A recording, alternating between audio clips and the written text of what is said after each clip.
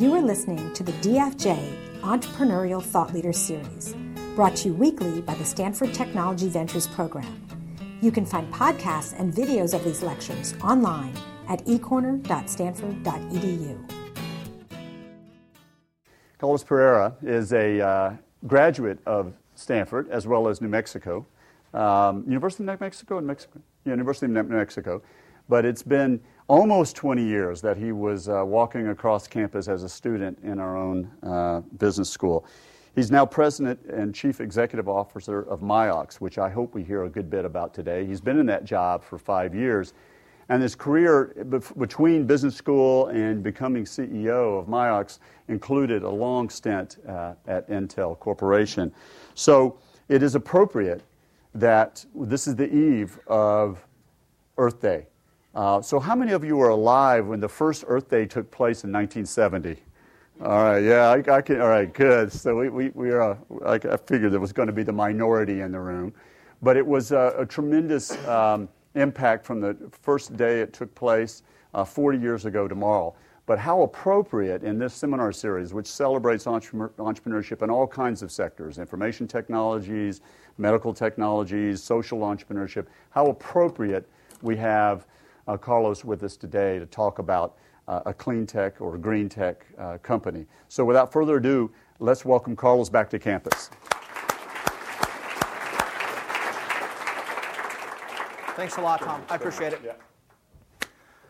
Okay, so we have a little bit of time together, and first thing I want to say is I want this really to be a discussion, so highly interactive, and we're going to kick things off here in a second. But the slide you see up here is just to remind me that I'm here to talk to you about three things.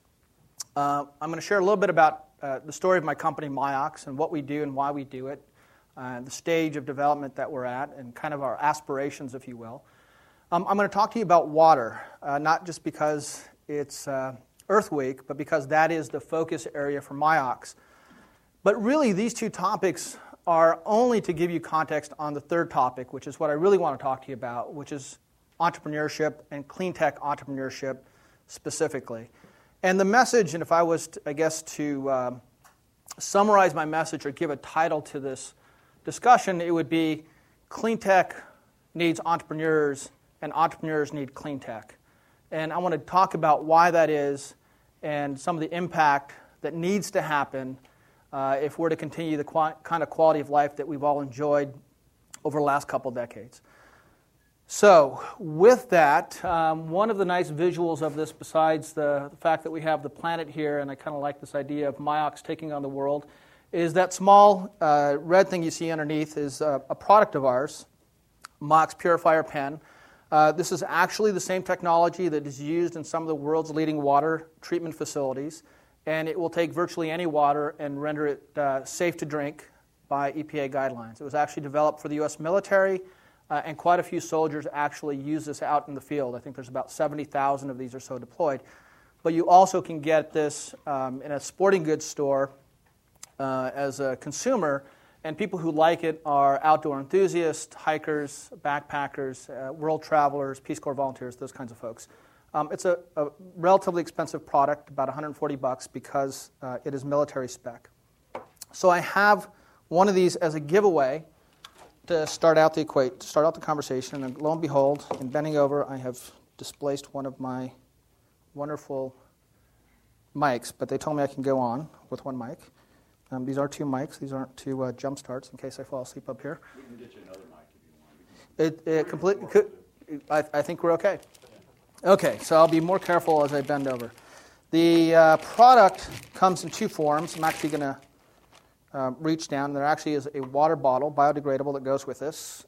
And the product that I'm going to give away is going to go to the person who can answer a quiz question. But to begin with, I just want a show of hands. How many people in here have started a company or have aspirations to start a company? How many of you are entrepreneurs or want to be entrepreneurs? Great, so I'm talking to the right audience. And the reason that Tom convinced me to do this is because he said there's a lot of smart people who are going to help me figure out some of the issues I'm dealing with. So the first thing I want to do is just by a show of hands, can anybody in here tell me by percentage or by number how many people on the planet today don't have regular access to clean, safe drinking water? The kind of stuff we put in our tap every day. Anybody by show of hands? Guesses are fine. I'm going to start right there in the burnt color. A billion. Anybody else have? That's pretty close. How about you in the white? 4 billion. 4 billion. Wow. I'm glad that is not the answer. I'm going to go with the first one. I know there's a couple folks out here, but 1 billion is pretty close. It's actually about 1.2 billion, or about 20% of the world's population, does not have access to clean, safe drinking water. So with that, you get a door prize. You get the opportunity to trade that product in later. I'm going to give you a chance to swap it out. There's a decision yet that you have to make before you get to keep that and walk away with it. But for now, it's yours, and the water bottle for sure is yours. So to begin with, as Tom mentioned, it's great for me to be back on the Stanford campus. And really, when he asked me to do this, I kind of came up with two feelings that still persist. One is I'm very excited about being here. And the reason I'm excited is I know there's a lot of entrepreneurial spirit and embers. I saw the show of hands. And if this discussion does anything to ignite any of those embers and give you a better sense of how to go forward with an entrepreneurial endeavor, clean tech or otherwise, I personally will consider that a phenomenal success. So as Tom mentioned, I am very ambitious. So I hope to see some really cool things happen from folks in this crowd.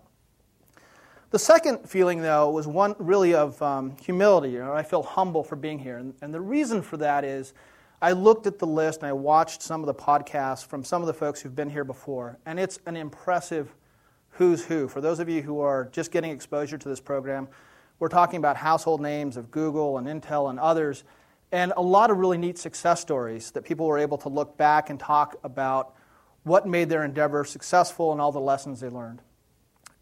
So great, successful IPOs. Miox is not there yet.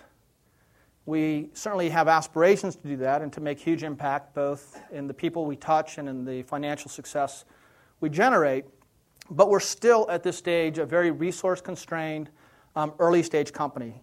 To be sure, we've had a lot of success. We have some really neat customers and success stories I can talk to you about. And we have a world-class team. We have world-class investors. We've raised over $40 million to get this enterprise moving in the right direction. And we have a lot of really positive momentum. But the perspective that you're getting from me today is really one of somebody who is still kind of in the battle, so to speak. So I can look back on some of the things, but I'm still looking forward and dealing with some of these issues. So take it for what it's worth. That is part of the setup. So let's jump into what is Miox and what do we do. I've already told you we deal with water issues. Put real simply, Miox purifies water. We make it safe to drink or swim in or use industrial or do a whole host of other things.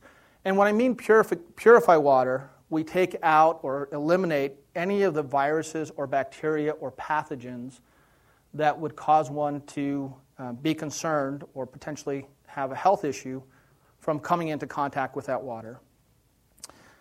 That's not what's unique about Miox. There's a lot of ways to purify water. Quite frankly, you can boil water, and it does some of the things that Miox does. It's how we do it that makes us unique.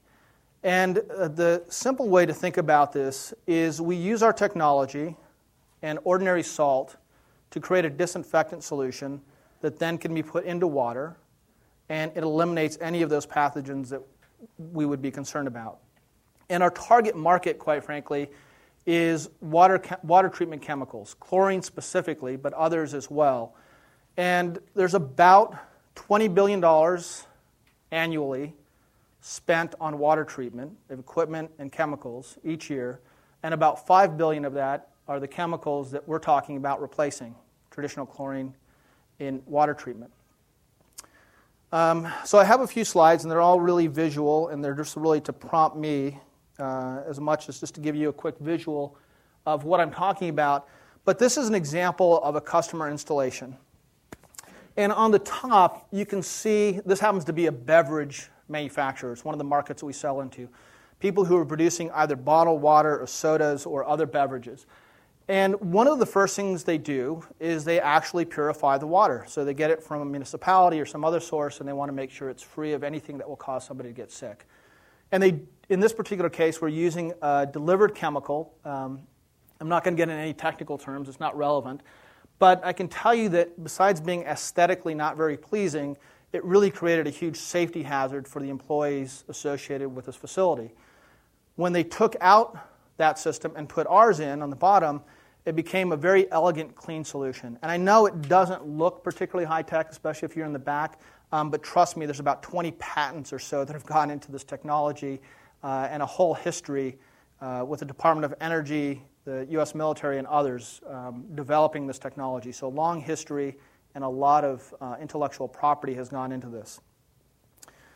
And this is kind of illustrative of why people buy from us. There's really three reasons or three value propositions, if you will, that we provide customers. The first is safety, and I'm going to come back to that in a second and talk about why traditional chemicals pose such a safety hazard and therefore an opportunity for Miox to displace them. The second one is quality, and I'm not going to get into this in detail, but suffice it to say that when you treat water with traditional chemicals, you can get the desired effect in one sense, but create a lot of undesired byproducts. Some of that is in the form of carcinogens, some is smell and taste and odor issues that you might associate with, say, a swimming pool, that chlorinous odor. Our systems basically work in a way that eliminate a lot of those undesired attributes. But the third reason, and the key piece and a key theme of all of this, is we offer a value proposition of economics. That is, we save people money from how they were doing things before to what it looks like once they use our equipment. And in the particular case of this example, I think they paid for the system in less than a year, and over the span of a 5 to 7 year lifespan, 80% reduction in overall costs. So let me take a step back and talk to you about chlorine for a second, which again is my target market. I want to replace everywhere you use chlorine, in your swimming pools, in drinking water systems, in beverage manufacturing, etc. But chlorine is a large market, and it's been around in water treatment for good reason. The graph that you see up here is really just to show you that we didn't always treat our water, and this is in the U.S., but unfortunately you could actually apply the same type of curve today to places that are not treating water at the same level that we do here in the developed world. And it shows in the early 1900s that there was a very high rate of not only illness, but mortality, quite frankly. It means you got sick, potentially, and or could die from drinking water.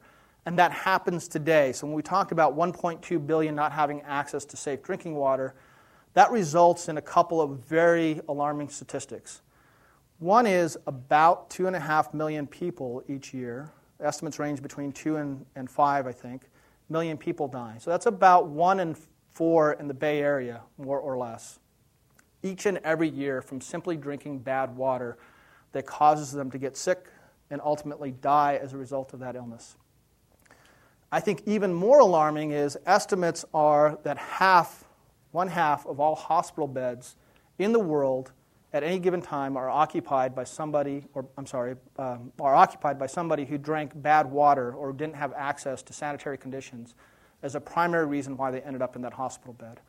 So it's a huge health issue. And indeed, when we started chlorinating our water, and I don't know if you know this as a general rule, but it's not just in our swimming pools, it's in our drinking water that we actually put small trace amounts of chlorine to eliminate these viruses and bacteria. So if it's so good, why do we think at Miox that we can replace this and offer a value proposition? Well, one of these I've already talked to you about, which is quite simply that chlorine is inherently really hazardous. In small trace amounts, it's very effective at what we want, but stored and transported in any appreciable quantities, it's a huge safety risk. And I'm not going to read this slide. I will just say that the New York Times article on the one side highlighted this issue a couple of years ago when it said the most dangerous place in America was next to a chlorine facility. And the reason for that is it poses a serious risk of accident or intentional terrorism. And in small trace amounts, it actually does very nasty things to folks. It's the main ingredient in mustard gas. If you think about what happened in World War I, and it does some pretty nasty things to your lungs. So it poses a huge safety risk, and indeed to not only the communities, but to the people who are actually operating these facilities, they would like to get rid of it and not have to get in safety gear and take all the precautions. So that presents us an opportunity. Sorry, I'm going to stay on this for just a second longer. The second one, though, is quality. A lot of folks don't like the chlorinous odors. They don't like the byproducts. They want less chemistry or chemical in their water. And Miox really has a really unique value proposition there as well, meaning if you were to swim in a pool, and we have lots of pools that are using our system, you don't smell the chlorine. You don't get skin and eye irritation. Your eyes don't burn, those kinds of things. But at the end of the day, it comes down to cost. And that's one of the themes I want to really weave throughout this discussion is if you can't give people an economic value proposition, you're really not going to get a particularly large segment of the market. And so all of our energy has been on driving our costs down to give more economic savings to the customer. So I've talked a little bit about some of the customers, and the market that we're going after is anybody who's using chlorine. We're on naval ships. We're, again, in the military. Soldiers use these to get water out of streams or even, quite frankly, a dirty mud puddle to turn it into safe, drinkable water. We've been in municipalities for a number of years, so there's about 1,000 communities throughout the U.S. that use our systems. And more recently, we've started to get into high-end hotels and hospitals and other resort properties, in particular around water reuse, which is another topic that I'm not going to get into today. We've been introducing products into the beverage market, which we showed you earlier. And then the last area, which isn't necessarily a market for us, but is one of the reasons we exist, is to deal with not only disaster relief situations, but also the developing world. And this is one of my favorite examples of a customer. It's actually a small school in Honduras, and we didn't sell this to the school. There was a partner, an NGO partner or nonprofit organization, who came in and said they wanted to do something around water treatment, got educated on systems, purchased ours, and then went and took it to Honduras, and they've replicated this model. And one of the things that is exciting about this is that our systems have dramatically improved the health and the quality of life for the folks in this village, but this organization's even smarter than that and smarter than we are.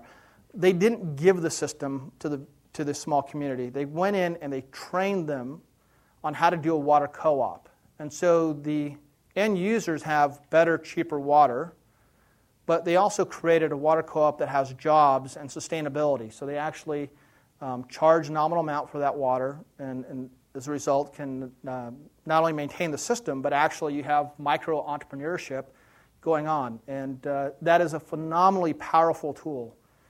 Believe me, when you can get folks that can improve their quality of life and your product is helping do that in two ways, it's really, really fulfilling. So I'm a little behind schedule. I'm going to move quickly and talk about why water. And I'm going to rifle through some of this, so if I don't hit on something or it doesn't quite make sense, you'll come back and you'll quiz me on it later in the questions. I'm not going to read this at all. I just want to show you the blue and the yellow and orange colors. This is a world map. And really, when you think about water, which is a very complicated subject that we all take for granted, there's two dimensions of water that I just want to communicate to you. One is the availability, or conversely, the scarcity, and that's what this is meant to represent. And the other is quality, which I'll talk about in a second. In terms of availability, you have to think about this not only in terms of how much water you have, but how much water you need or are using. And so, counterintuitively, there's a lot of areas that are very arid, meaning that it doesn't have much water, but there's not a high stress load. There's just not a lot of water usage. And conversely, there's places like the U.S. that have a lot of water on relative terms, but we use so much for agriculture, for power. Drinking is actually a very small percentage of this. But for all these other reasons and manufacturing, and it puts a lot of stress on our systems. It means that we're depleting our aquifers, we're depleting our lakes, and if we don't figure out how to either reduce consumption or water reuse, we're going to run into some pretty serious issues, and indeed we already are. You see this in places like Southern California, Phoenix, Nevada, all these areas that have actually had a lot of development have very little water. One of the ones, and it's really hard to see on this because it's so small, but Florida. Who would have thought Florida has a water issue? Tremendous water issue, because most of the water there is unusable in its current form. Just as a small aside, I'm a true believer that there's really not a water scarcity issue net. It's really one of how much energy you have to put into the water to get it where you want it and the condition that you want it. So a lot more energy going into water to get it in the places that we want it, in the condition that we want it. So, I'm sorry, your name, who guessed 1 billion, which was pretty close. I guess you're a 20% margin of error. True. So I'm going to give you a choice. Wow. Okay. This is a little bit different than what I thought because the other one spilled, but you get a choice. You can either drink this water or you can drink this water. And if you choose to drink this water, I get the pen back. And if you choose to drink this water, you can keep the pen. No, I'm just kidding. Yeah. I won't walk you through that. I do want to just take a quick demo of the pen so you know how to use it. It's a personal device that uses lithium camera batteries, salt on the top, which is like our large systems, and the technology inherent in here is one of electrolysis. So we're taking the salt molecule, sodium chloride, we're stripping away electrons in simplistic terms, and we're creating other chemicals. And at the end of the process, we have a very safe but powerful disinfectant that does everything that chlorine does, but it does it much better. And it's kind of chlorine with peroxides is kind of the way to think of this. Normally what I would do is I would immerse this in water, get a little bit here. I've already done that process. And I would press a button, and we'll see if this works. You can see, perhaps some of you in the front row, a fizzing effect. It's kind of an Alka-Seltzer-like effect. That's actually just the hydrogen that's being liberated in the process. And now I have a safe but powerful disinfectant. And if I have a stir, unfortunately, but I think over a couple minutes, that should actually help change that from a really nasty-looking color to something that Drew, even you might want to drink later on. We'll see. So that's kind of how the technology works. On a large scale, we actually don't do this in little batches. We do this in high volumes. So water quality is a big issue as well, and I'm going to move off of this pretty quickly, but this is a picture of actual tap water taken from a municipal system here in California. I know the Notre Dame folks are already kind of laughing. How you guys got to drink this stuff? It's actually, don't be too alarmed, it's actually Southern California, I think, that this community resides in. But it's horrendous. It's horrifying. You would not want to drink this. And it's not just what you see in the water. It's what you actually don't see in the water that's going to cause you to get sick and potentially violently sick. This is an issue that people get increasingly. There is a lot of confusion about it, to be sure, but when they did a recent Gallup poll and they asked people what are the concerns they have around the environment, drinking water pollution was number one, more than twice as often mentioned than global warming. So water is a big issue.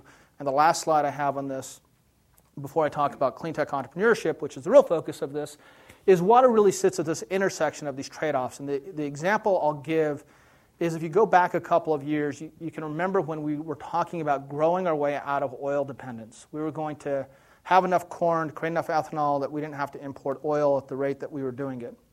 Turned out to be a not very well thought through idea, because when you consider the amount of water and the amount of power you had to put into that system to get something out, you had two problems. One, you were impacting agriculture and food, and two, there was actually a questionable return on that investment extraction, if you will.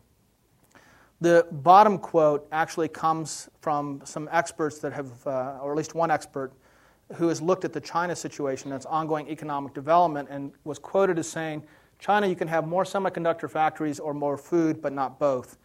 Water is the limiting factor.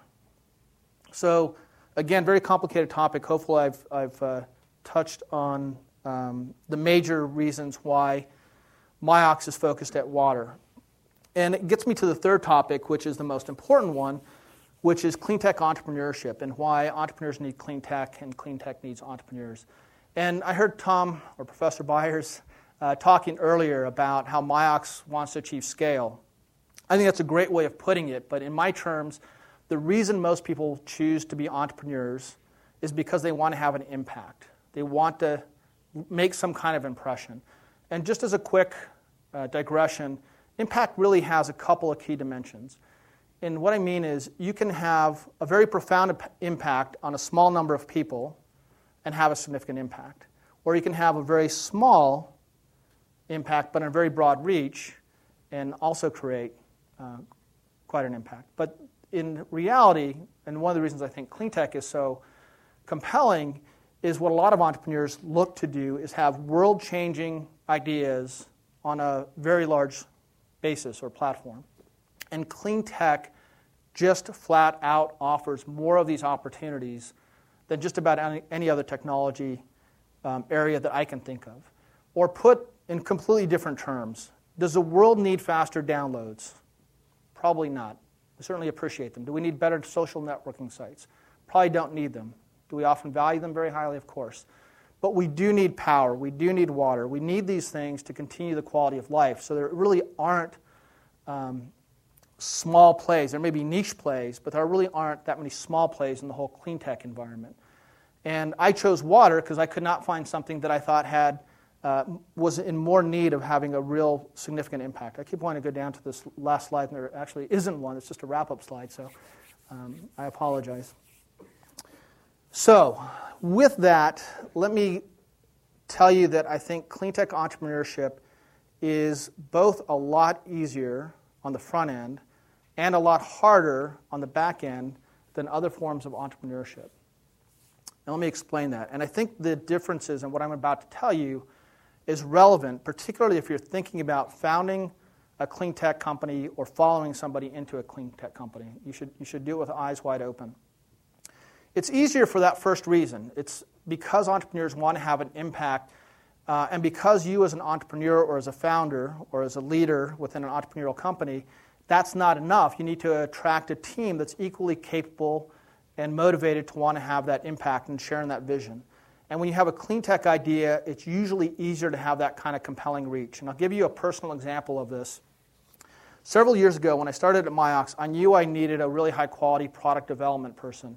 And I knew exactly who I wanted. It was somebody I had worked with at Intel, really well-qualified young man, 3 technical degrees from MIT. I did not hold that against him. It wasn't Stanford or Notre Dame. But just a really talented individual I had worked with, and I knew he had the skills and the attitude that would be critical to us at Miox.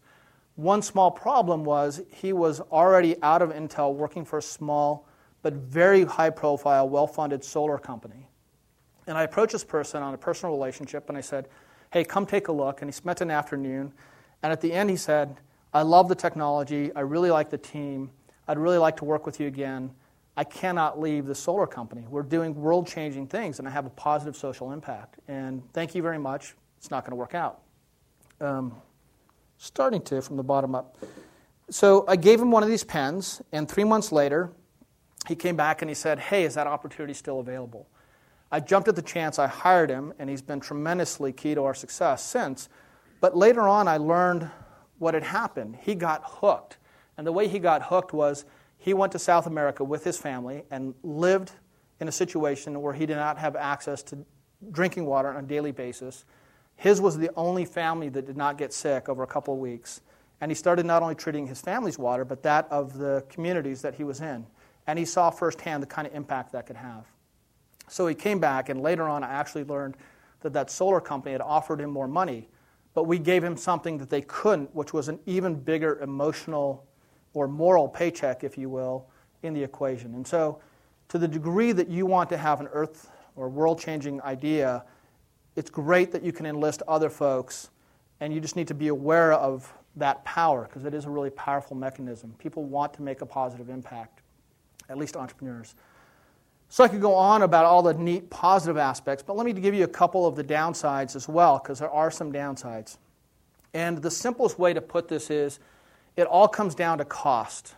I wish the world worked in a way that we all bought the products that made the most sense for all of us. But at the end of the day, there's a financial impact. And a lot of people forget that in clean tech. They come up with these world-changing ideas, and folks say, hey, I want to go follow that, I'm compelled. And nobody ever stops to think about the fact that it's twice as expensive and has all kinds of other complications, and people are just not going to buy it, at least not in mass quantity. You can always find some people, by the way. I kind of sum it up this way. Some people are willing to pay more to get less, if it's the right thing to do. But most people want it the inverse, right? We all want it the inverse. Give me more and let me pay less. And that's really why we've had to focus on having a really key economic value proposition. I was at a press event last night with a solar company and a solid-state lighting company and about 10 people from the press. And I can tell you right now that there's just a lot of hype and a lot of confusion around clean tech. People really, they hear the term or green tech or environmentally sound and safe, and they get all excited, and then they find out, well, it costs twice as much or 3 times as much, and then that dissipates very quickly. And I'm glad to say the 2 other companies I was with, like Miox, were really focused on how do you do things better, but how do you also make it cheaper? And that's the only way you're going to get folks to convert, or you're going to subsidize it, or you're going to regulate it. And that leads to a whole different set of issues in clean tech, which I won't get into, but let me just say that the often clumsy hand of the government is just something that you have to contend with in clean tech more than in most other entrepreneurial endeavors, and be prepared for that. And by the way, I think that's been a shock to some of the venture community that's invested, that all of a sudden, not only do you have to pay attention to regulation, you may actually have to go influence it. And that has another set of implications. So there's a couple of real downsides to clean tech. And the fact of the matter is, the one that I haven't hit upon yet, that I'll share with you now, is you have a lot of momentum in these industries, and it's really hard to go change people's perspective. I think solar's done a great job, again, because of a lot of regulatory and publicity reasons, but even that faces a very steep uphill battle. In our particular industry, we have folks that have been doing it the same way for years and years and years, and getting people to change when they've done it this way for 20 or 30 years is just difficult. And the quick personal anecdote I'll share with you on this is when I first took over at Miox, and I'm in the water industry, I had the opportunity I was invited to go to a trade association where there were going to be executives, about 30, from other water companies, from really small to GE. Actually, I think there was actually very few small companies. There were mostly GE and Siemens and ITT and people like that. So I jumped at the chance. It was in Chicago in the middle of the winter, but I really wanted to go network with all these fellow executives in the water industry. And when I got there, we did intros. And within about 10 people, I realized 2 things. One was everybody else knew everybody. So like all the people in this room knowing everybody else, and I'm the new entrant. And the next least experienced person in the industry had 26 years. So you can imagine this is a little bit like, oil and water, and they had some ideas and some tenets that I didn't buy into, and I had some ideas and tenets that they certainly didn't buy into. So it's just that momentum of change. So with all of that, before I get into the questions, I just want to contend and pose to you that I think the positives of clean tech far outweigh the negatives. And it's for that same reason, that same compelling reason to want to make a difference. When you start an endeavor, and whether it's a clean tech endeavor or it's an IT, or a SaaS company, whatever it is that you think you want to start up, it is going to be tough. There are going to be days where you think the whole world is conspired against you. There are going to be days like I have where I get out of bed and I think, oh my God, we're heading off a cliff. It's just the way it is. When you have a small enterprise, it's very fragile. And it's those reminders that you get from time to time that keep you in the game and keep you fighting and keep you working crazy hours and traveling all over the world, et cetera. And sometimes it happens in the form of a key customer win. And we've had some of those, and actually I was fortunate to have a really good stretch over the last several months. We'll get a big order, and you breathe a sigh of relief. That usually lasts about an hour or 2. And then the investors remind you that that's now the new expectation. But sometimes you just get reminded of this when other people come in and see the value that you can bring. And the last story that I'll share with you was a few months ago. Actually, I guess it's now about 6 months ago, because it was in 2009 when things were still kind of shaky for us in terms of some of the customer orders that had been delayed. We got a house call or a company call from a doctor. And the situation was, this was a personal physician of one of our employees whose spouse was pregnant. And they explained what Miox was doing, and the doctor said, hey, I'd love to come in and just get a tour. So this doctor came in and was looking at some of our new products, and she remarked to the employee who was giving the tour, wow, you must be really proud to work at Miox. And I was kind of standing over there. It was in our labs. And so it really caught my attention. I thought, well, that's an interesting comment. I wonder how my employee is going to respond. And they looked at the doctor and they said, well, yes, I am very proud to work at Miox, but I'm curious, why do you say that? And they said, well, I became a doctor to save lives, and I can do that one at a time. But the products that you've created and are creating can save thousands and even millions. So talk about an energy recharger. So with that, I want to have Q&A, and I took a few more minutes than I thought, but I want to close just the formal remarks with a quote, and it's not from a clean tech company. It's actually from a company I worked with for a number of years, as Tom mentioned. And this is the only slide I'll read, which is, don't be encumbered by history, go out and create something wonderful. And Bob Noyce certainly did that at Intel. It's one of the things I'm very proud of is my time at Intel. It really, in my mind, wasn't about PCs. It was about enabling people to get information. So with that, I'm going to stay away from the Notre Dame side. And no, I'm just kidding.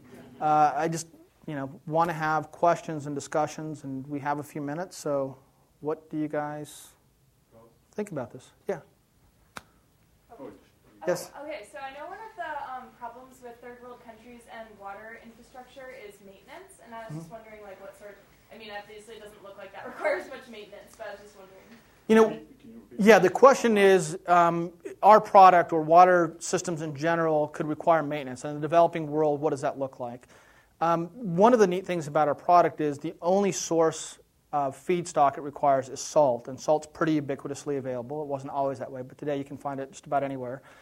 And then the ongoing maintenance of the systems can be very simple. It doesn't work that way in our high-end systems, but we do have units that are really designed to run off of solar, that are really designed for that type of environment and require very minimal maintenance.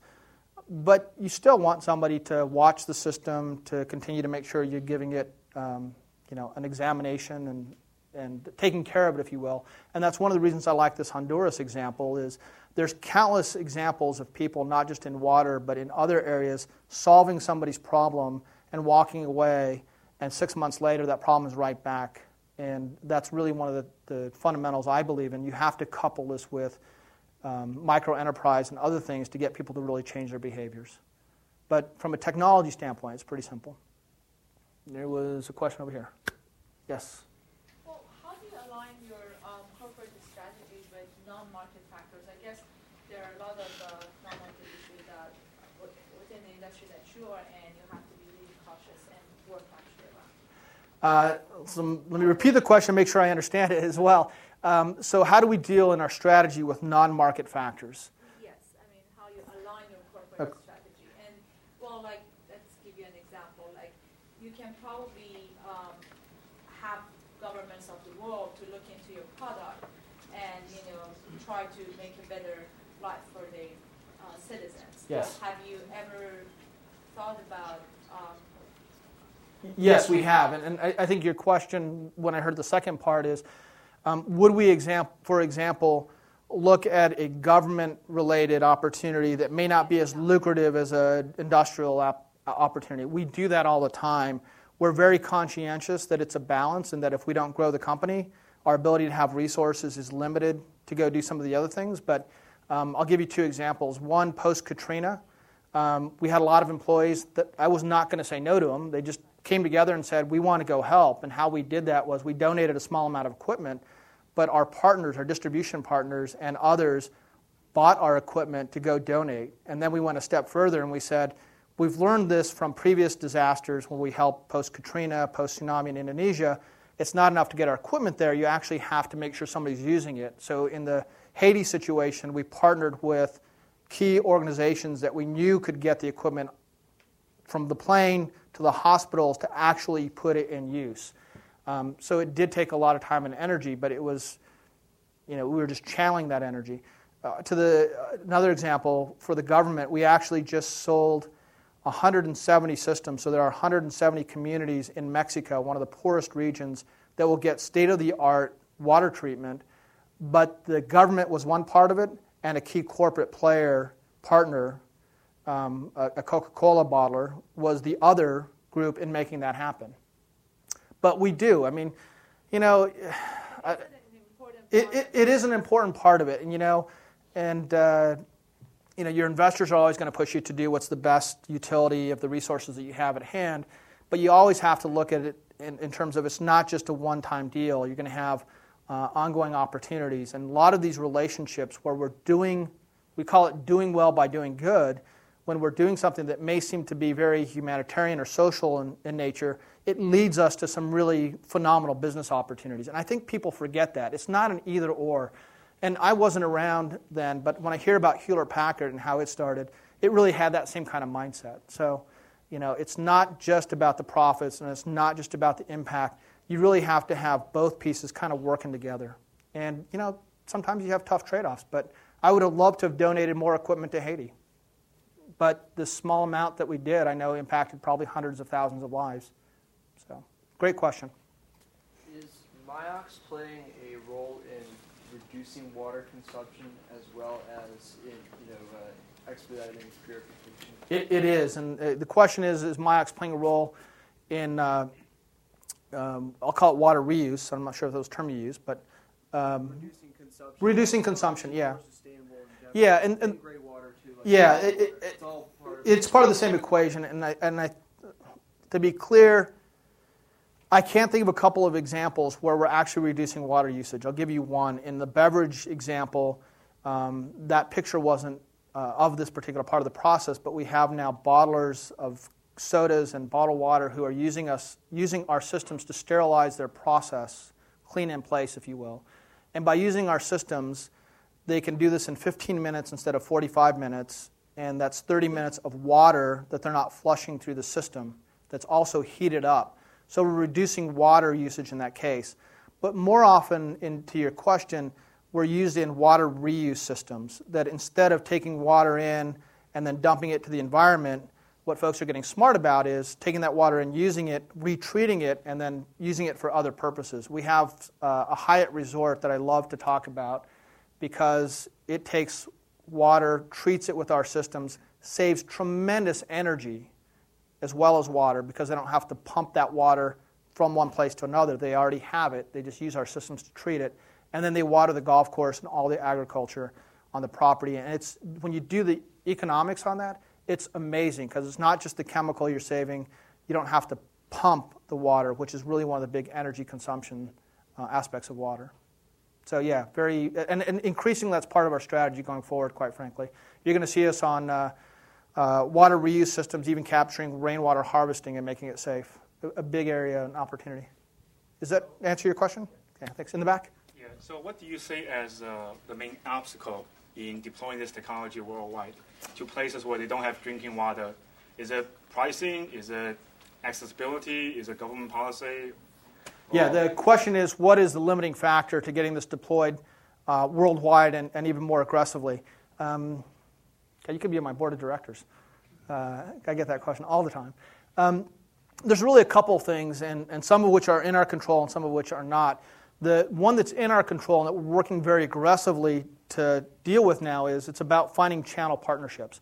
I'll give you an example. We had really good success in the U.S. and in Mexico in beverage, which I talked about earlier a couple of times, and then that same corporate player said, we love this, now we want to go take this to Europe and East Europe and other places, even in the Middle East. And we said, whoa, we're not prepared to go do that just yet.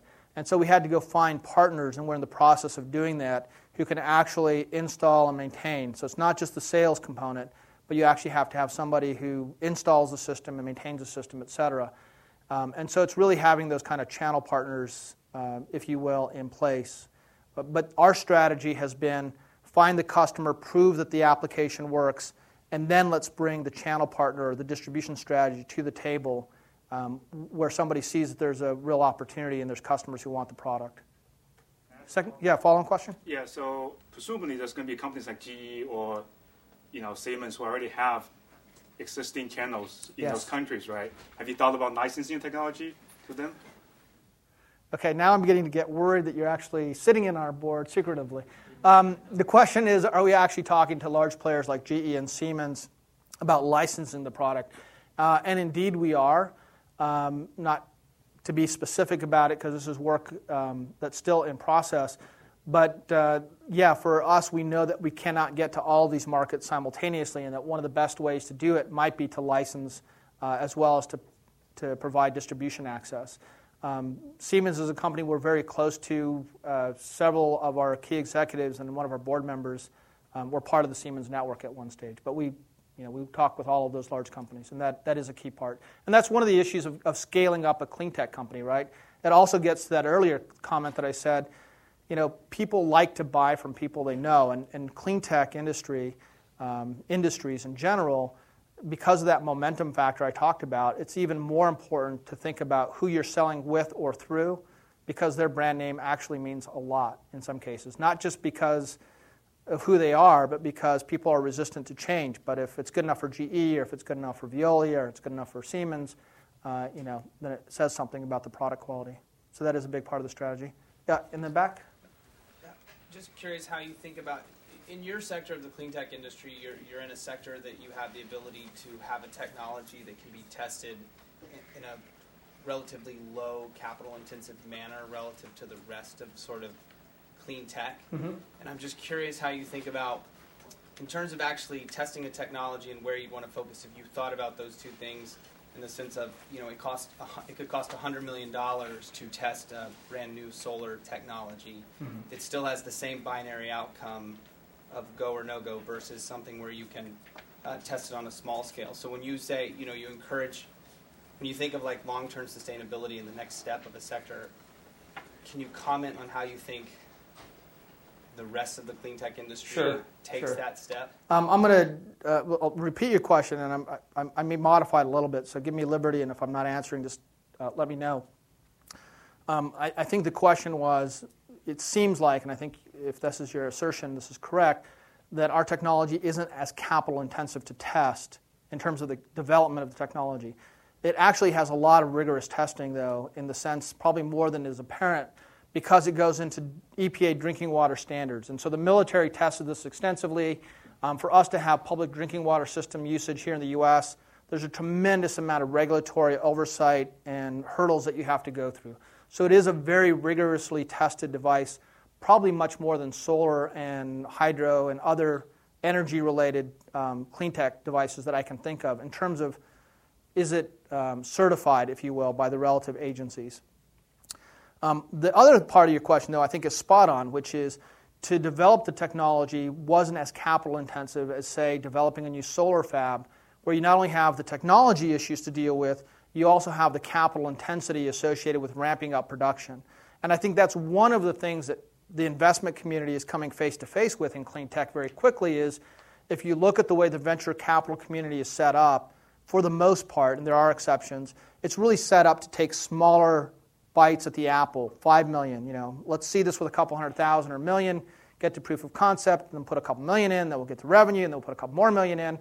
And, you have 10 million in for a company that, if your Facebook is worth billions, but if you're, kind of a normal trajectory, maybe you're, worth 2 or 3 or 4 or 5 times that, a good outcome. And you look at a solar company, which might take 200 million on an extreme case to get ramped up, and then only to find out you're not cost competitive, et cetera. That's a really big investment chunk.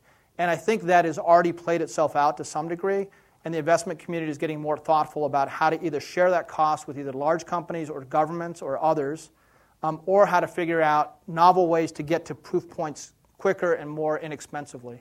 But that is one of the big hurdles in clean tech is you just got to look at the money in versus the money out. And if the bet is $1 billion bet, it better be a $10 billion potential return because it doesn't make sense otherwise. But that's a great question, a great observation about clean tech.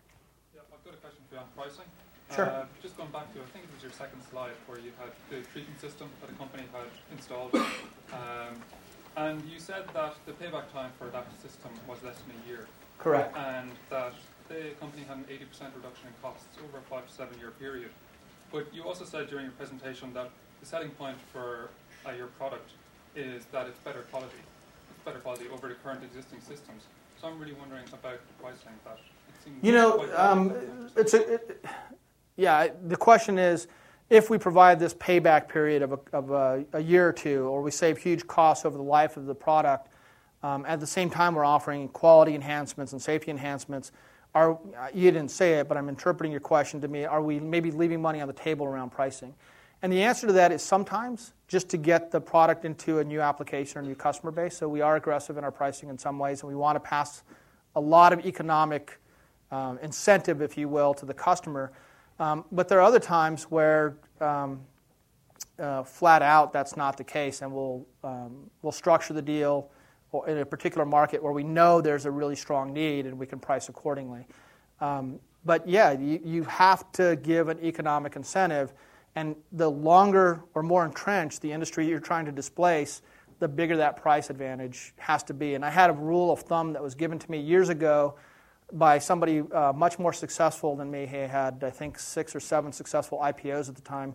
And I was the CFO and he was the CEO. And he said, look, if you want somebody to change their behavior, you got to be twice as good at half the cost. It's not as good. It's not enough to be twice as good at the same cost. You have to be twice as good at half the cost, which kind of gives you a rough 4x better mindset. I'm not sure if you can distill everything down that way, but I truly believe that. If you want to get more than the early adopters, more than those first few folks, and there are some people who actually pay more if they realize there's a benefit. And some of our early customers were like that. They didn't get any economic payback, but they knew they had a huge safety benefit, or they had a concern about the environment or about their worker safety or whatever it might be, and they still paid that premium. But that's not how you get the mass markets. Let me just, I think a couple more questions if I'm trying to keep to two more questions, so I'll get to you in 1 second. So, yes, in the white. Could you explain how the company was founded? Did you tinker in your garage? Did you get a license from like Stanford? Or? I was hoping to avoid that question. No, I'm just kidding. It's a great question. What's the origins of the company? How did it start? Was I tinkering in my garage, kind of like Steve and Steve with Apple, or a lot of these stories we read about?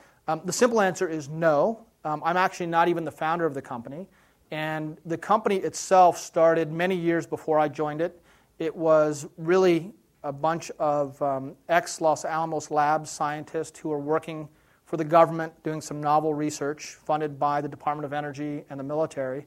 And they came across this technology and this product, and they started doing what good engineers do. They started building some and selling some and building more and selling more.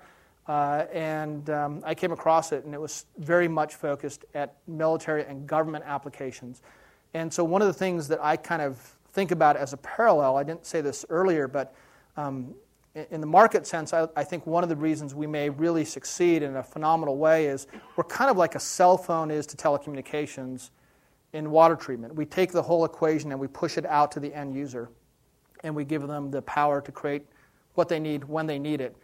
But to your origin question, we're kind of like lithium batteries. If you look at a lot of technologies, they started with real military applications and then eventually found their way into the industrial or commercial sector, and then ultimately even to the consumer sector. And we're kind of following that path. The technology did incubate for a number of years, so it's not quite as sexy as I was sitting there with a couple of really smart folks and tinkering. I came across the company and intersected at a time where it was really looking to go a commercial path, and I got very excited about it. So last question. Two questions. So last 2 questions. One is sort of maybe to help the room get some ideas for social entrepreneurship. So I'll ask that one first. Okay. So the largest growth area for water technology, for me it's in desalination, but I'm wondering, because that would probably do the most to take care of the stress points in the world, but I'd like to hear your thoughts on where the largest growth, not where the largest market is today, but where the largest growth area in water technology is going to be.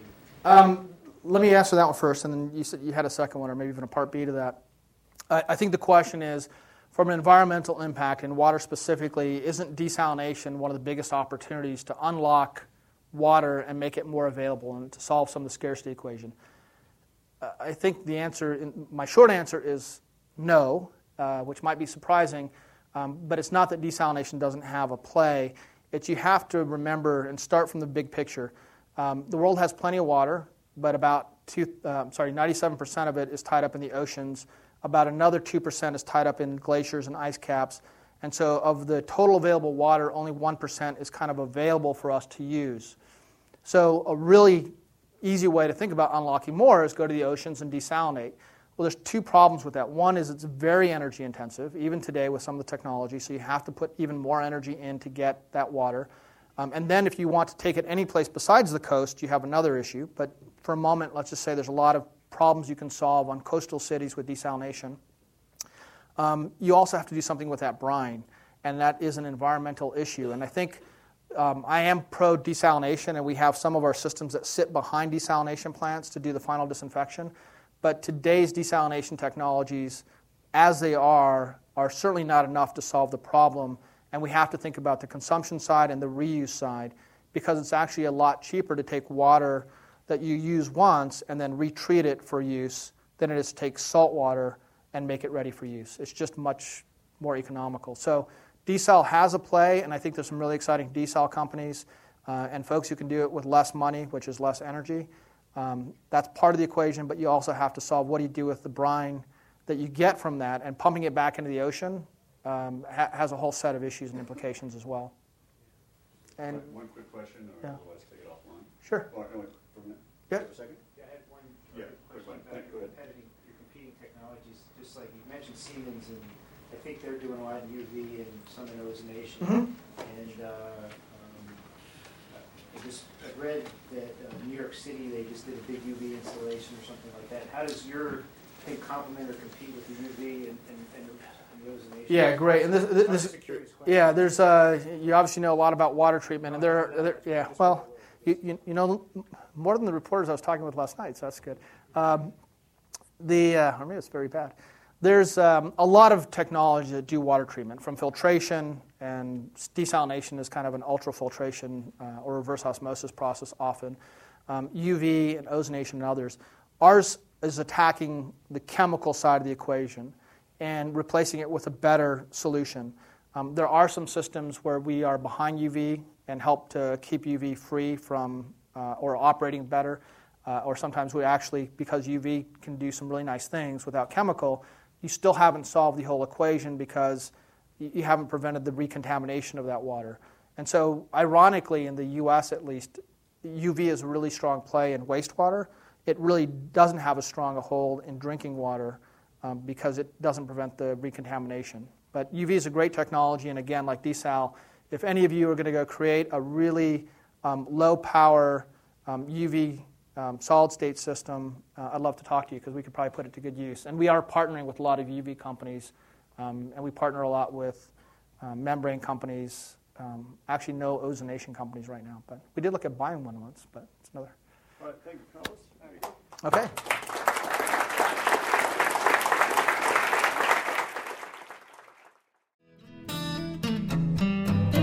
You have been listening to the Draper Fisher Jurvetson Entrepreneurial Thought Leader Series, brought to you weekly by the Stanford Technology Ventures Program.